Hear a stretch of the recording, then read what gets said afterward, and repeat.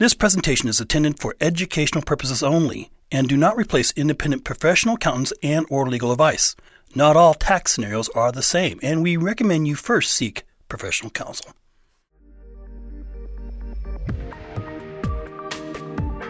This is a Sacramento Media Center podcast. I'm John Christensen, the host, and with me is my wonderful colleague and best friend, April Potter. And we are really excited for this podcast because even though April 15th is a ways away, and it's January, but this is smart to do it now, we need to prepare ourselves for tax season. Dun, dun, dun. Heck yeah. We have lots of receipts and things that we need help with. And, we're entrepreneurs, and a lot of our colleagues are that way. And, some of us have, for the very first time, are making their first entry in a Schedule C. Right. Business expenses. And, there's lots of questions we all get.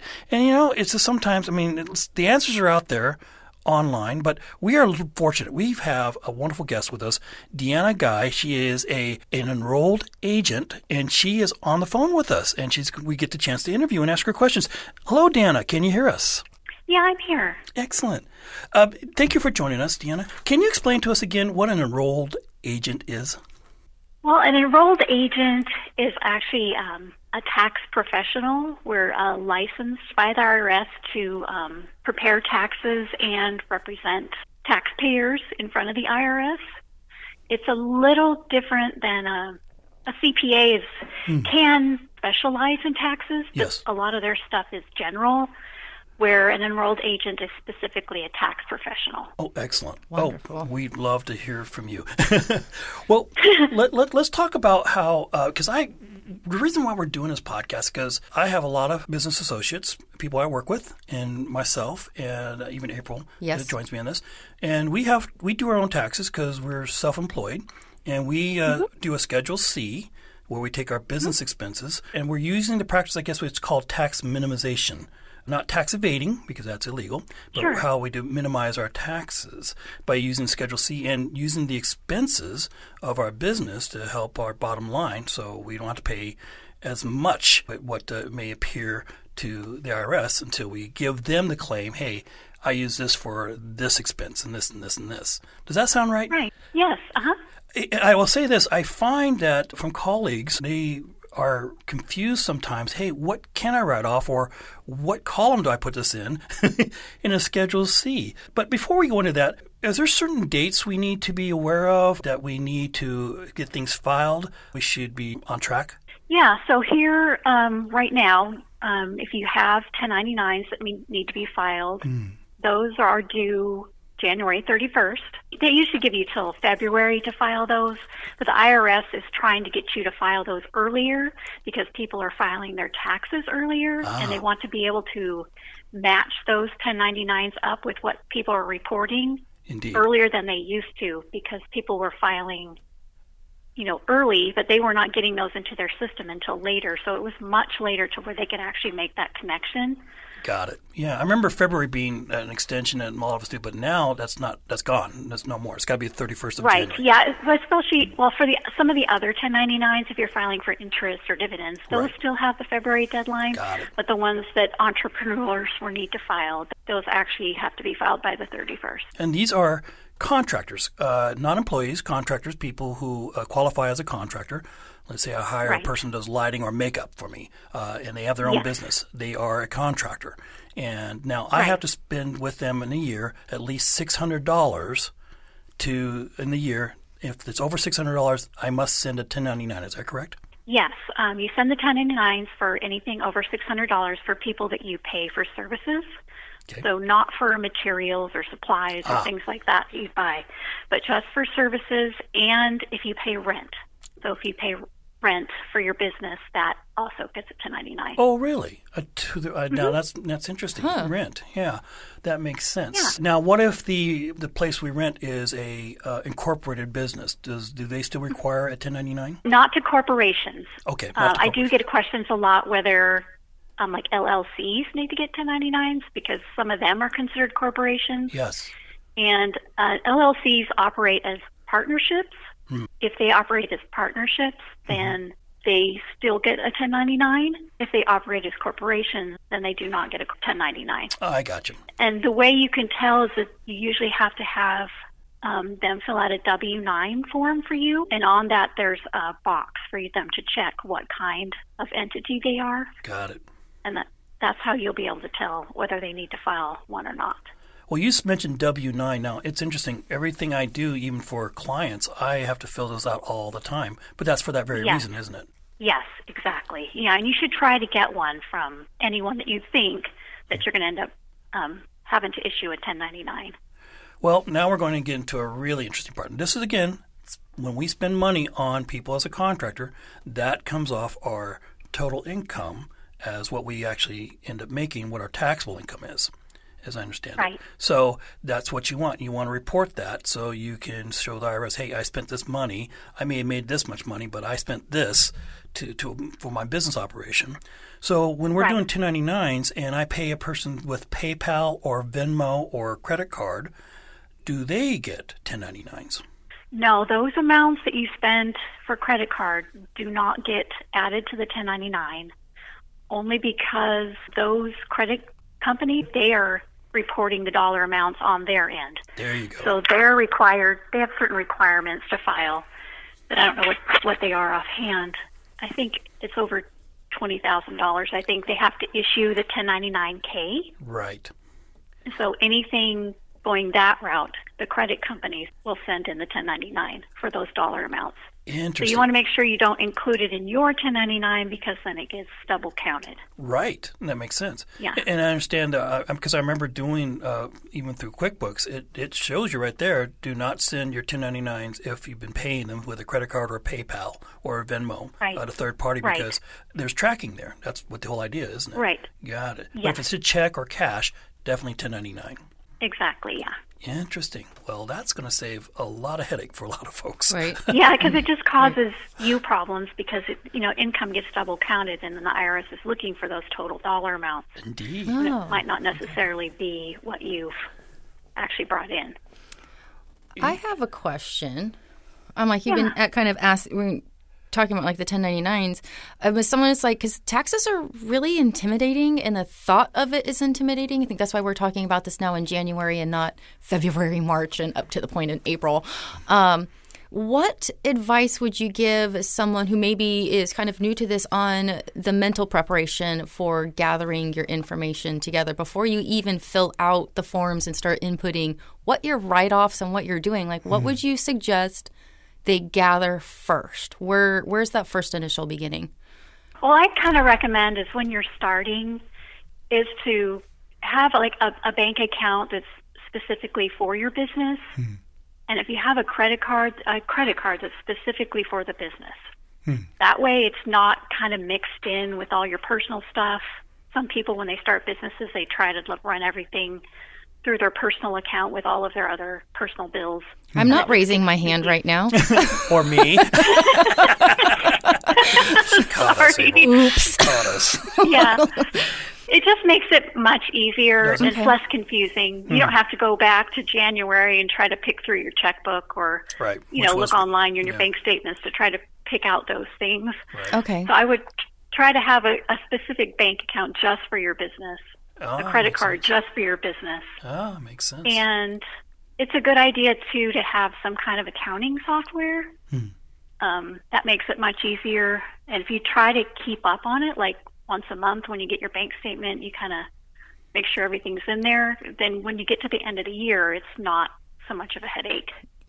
Perfect. Indeed. Yeah, Indeed. okay. Oh, that's awesome. What receipts do we really need to keep? I mean, do we have to keep everything? I know people they have every single receipt they've done.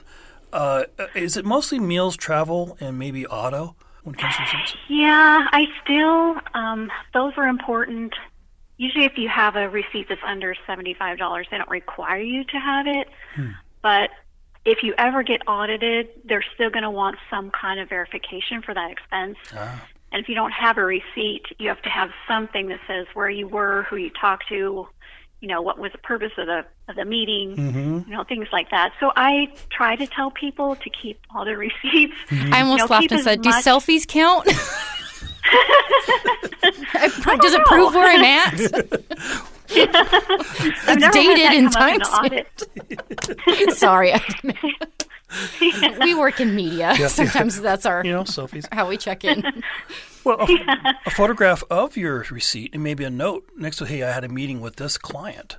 And I bought whatever lunch. you can. Yeah, whatever you can provide that it gives that documentation to show, where you were, what it was for, and you never know what they're going to ask for, what expenses they're going to want to see. Usually, like you said, they choose the hot ones, the auto miles and the travel and things like that, because that's where the most gets a little frivolous with it. Yeah, or it's very questionable in those areas. Yeah. Yeah. Like, did you really need to go to Cabo 4 times that year? Right. How many client meetings did you have there? Right. That makes sense.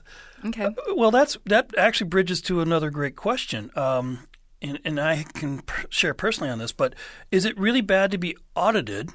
And I mean, is it like the end of the world? And now I have to chime in. I've been audited 3 years in a row, several years back.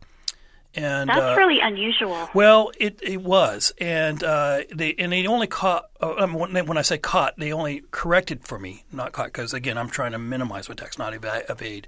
They helped me reclassify some things, and they just questioned a couple expenditures, and it gave me a lot of education at the same time.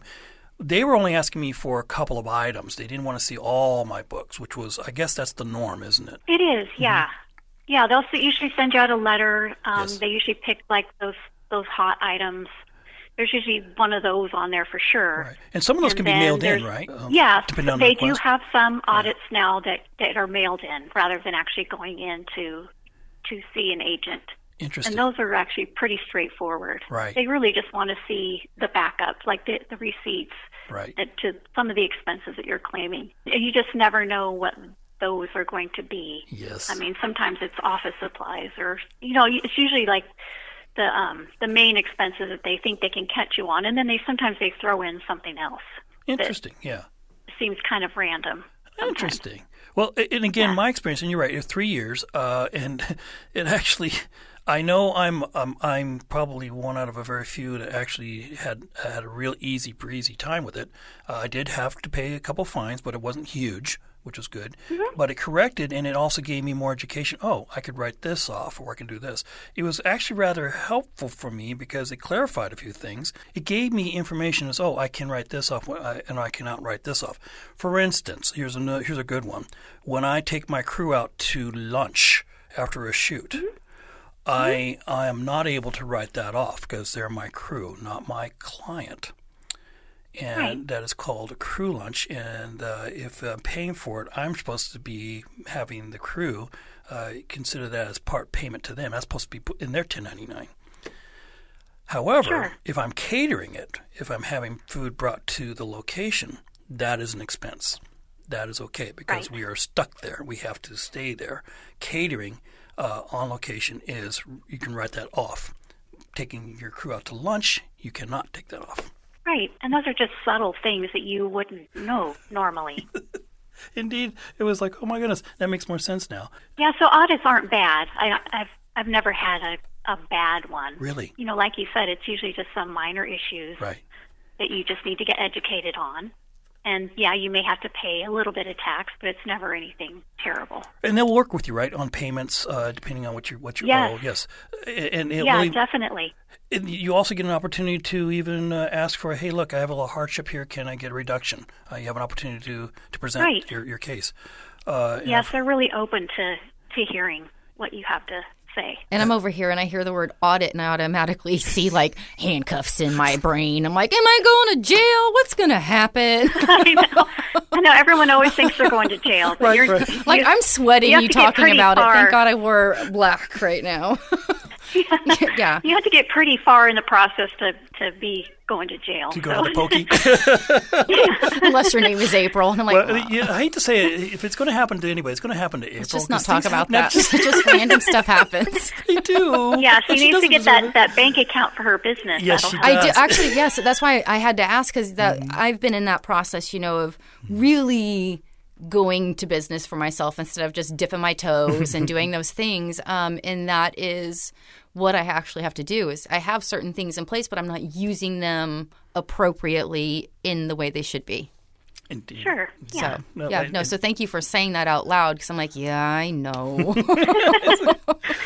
well, here's a good one. And again, this is more, and not to say my colleagues, not at all, because they are on top of the business that they do. That's why they're successful, and I'm glad to work with them. But let's say we have a person who hasn't filed for 4 or 5 years. Yes. And the IRS is saying, hey, look, we know you made some money because you got some 1099s and you haven't reported anything yet, and you work for yourself now. As far as we know, you've made X amount of dollars.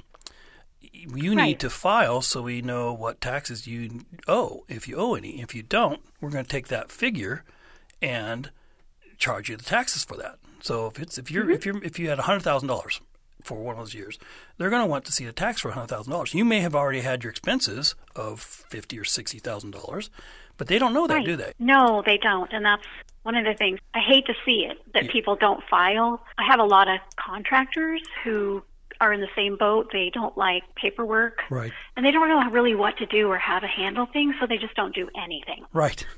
So 3, 4, or 5 years go down the road, and then the IRS is garnishing their payments from their customers to get taxes that are way overinflated. Way overinflated. So because they don't know. Way overinflated. Yeah, I mean, they're not taking any deductions. Like you said, they have $100,000 of income, and that's what they're taxing you on, when you may not even owe anything, close to that. Right.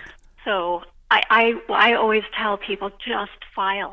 Even, I have them say, well, I don't have any money. Well, just file anyway. Don't pay in anything if you don't have anything. But at least the numbers that are in there are accurate. Whatever they're assessing interest and penalties on, those numbers are accurate. Right. And your liability will be less than what they're thinking it is. Right. Because they don't know. Yes. Right. And, the $100,000 that they're taxing, they're also putting penalties and interest on top of that. Right. And that isn't correct either. So just file anyway. Are you able to go back and file if you hadn't, like the years that you didn't file? Is that? Yes. Go back and file those years, because they're not going to go away, especially if you owe money or they think you owe money. Right. It's not going to go away. It's not going to fall off. Right. It's not going to stop. I think after 10 years they give up, but that's a long. that's a long time. That's a long time for you to be stressed out. In hiding. Stressed out about it. Yeah, just file it, even if you owe money, even if you can't pay anything. Right. And you can still do your write-offs and still do all of that. So when you're filing, it's still the same. It's not just you don't have to. What was that? When you're filing, it's you're doing all your write-offs from those years, even though it is from the past. Your Schedule C's for those years. Yes. Okay. Yes. So you would still file like you would normally file. Because some people may not realize that you can do that. They just would put it in there and be like, I guess that's just it. No. Yeah. No, okay. you just please go back and file. Even if you can't pay anything, you can set up installment agreements or, there's a lot of options for you at that point. I hate to see people get to the point where their checks are getting garnished and things like that are happening when the numbers aren't accurate. That's correct. I mean, if they're going to get garnished, at least get garnished for what it should be. Right. Not the whole amount. Not the inflated amount. Right. Well, and I guess it may be hard for you to find your expenses of 6 years ago. Yeah, that can be difficult to try to reconstruct all that. That's true. So it either or, you just got to do your best to just suck it up and just do the work. Right. Well, that's a good question then. Is this a good time, or is any time a good time to hire someone like you or a CPA? I think a lot of people, if you're kind of on the smaller side and you're just kind of getting started, a lot of people use a lot of online tax preparation services, and those I think are fine initially, as long as you feel comfortable doing that. Right. I think once you start getting a little larger, like you feel like you can't handle it anymore, or you feel like maybe you're leaving some things on the table, maybe you feel like you're not getting everything you should be getting. A lot of times I see people come see me after they figure out they owe a ton of money and they don't feel like it's correct. Right. So I think at that point where you stop feeling uncomfortable, or you're waiting till like April 15th because you don't want to deal with it, kind of thing, and trying to hurry up and get it done. At that point, I think you should hire somebody to help you. Indeed. I don't think it costs too much for you to have a professional do it for you. Sure. At least you know that it's accurate and you're getting the most you can out of it. Well, you have to also weigh out the benefits too. I mean, let's say it takes a good 4 or 5 days for you to gather everything and just try to figure it out. Where if they can hire someone like you, you're back to work. Right. And you're back to doing, especially if you're really, really busy, which is a great excuse, by the way. A lot of us want to put it away and put it in the back burner because we don't want to deal with it. Yes, but a lot of us I wish I had the time. I want to do this. I want to do it correctly. Right. I want to minimize my taxes as best I can, but I don't have the time for this. Call someone like you, or call an expert and hire them. And I think it's important that kind of people know how the process works and don't have the time to spend to go through all the forms or enter all the information, Right. and then at the end you're not really sure if it's really accurate, then I think that's the point where you go to see a professional. Indeed. Now, isn't there a benefit, too, when we go to someone like you, that you also can say, hey, this is what's available now for you as a tax savings, or whatever opportunities are available now?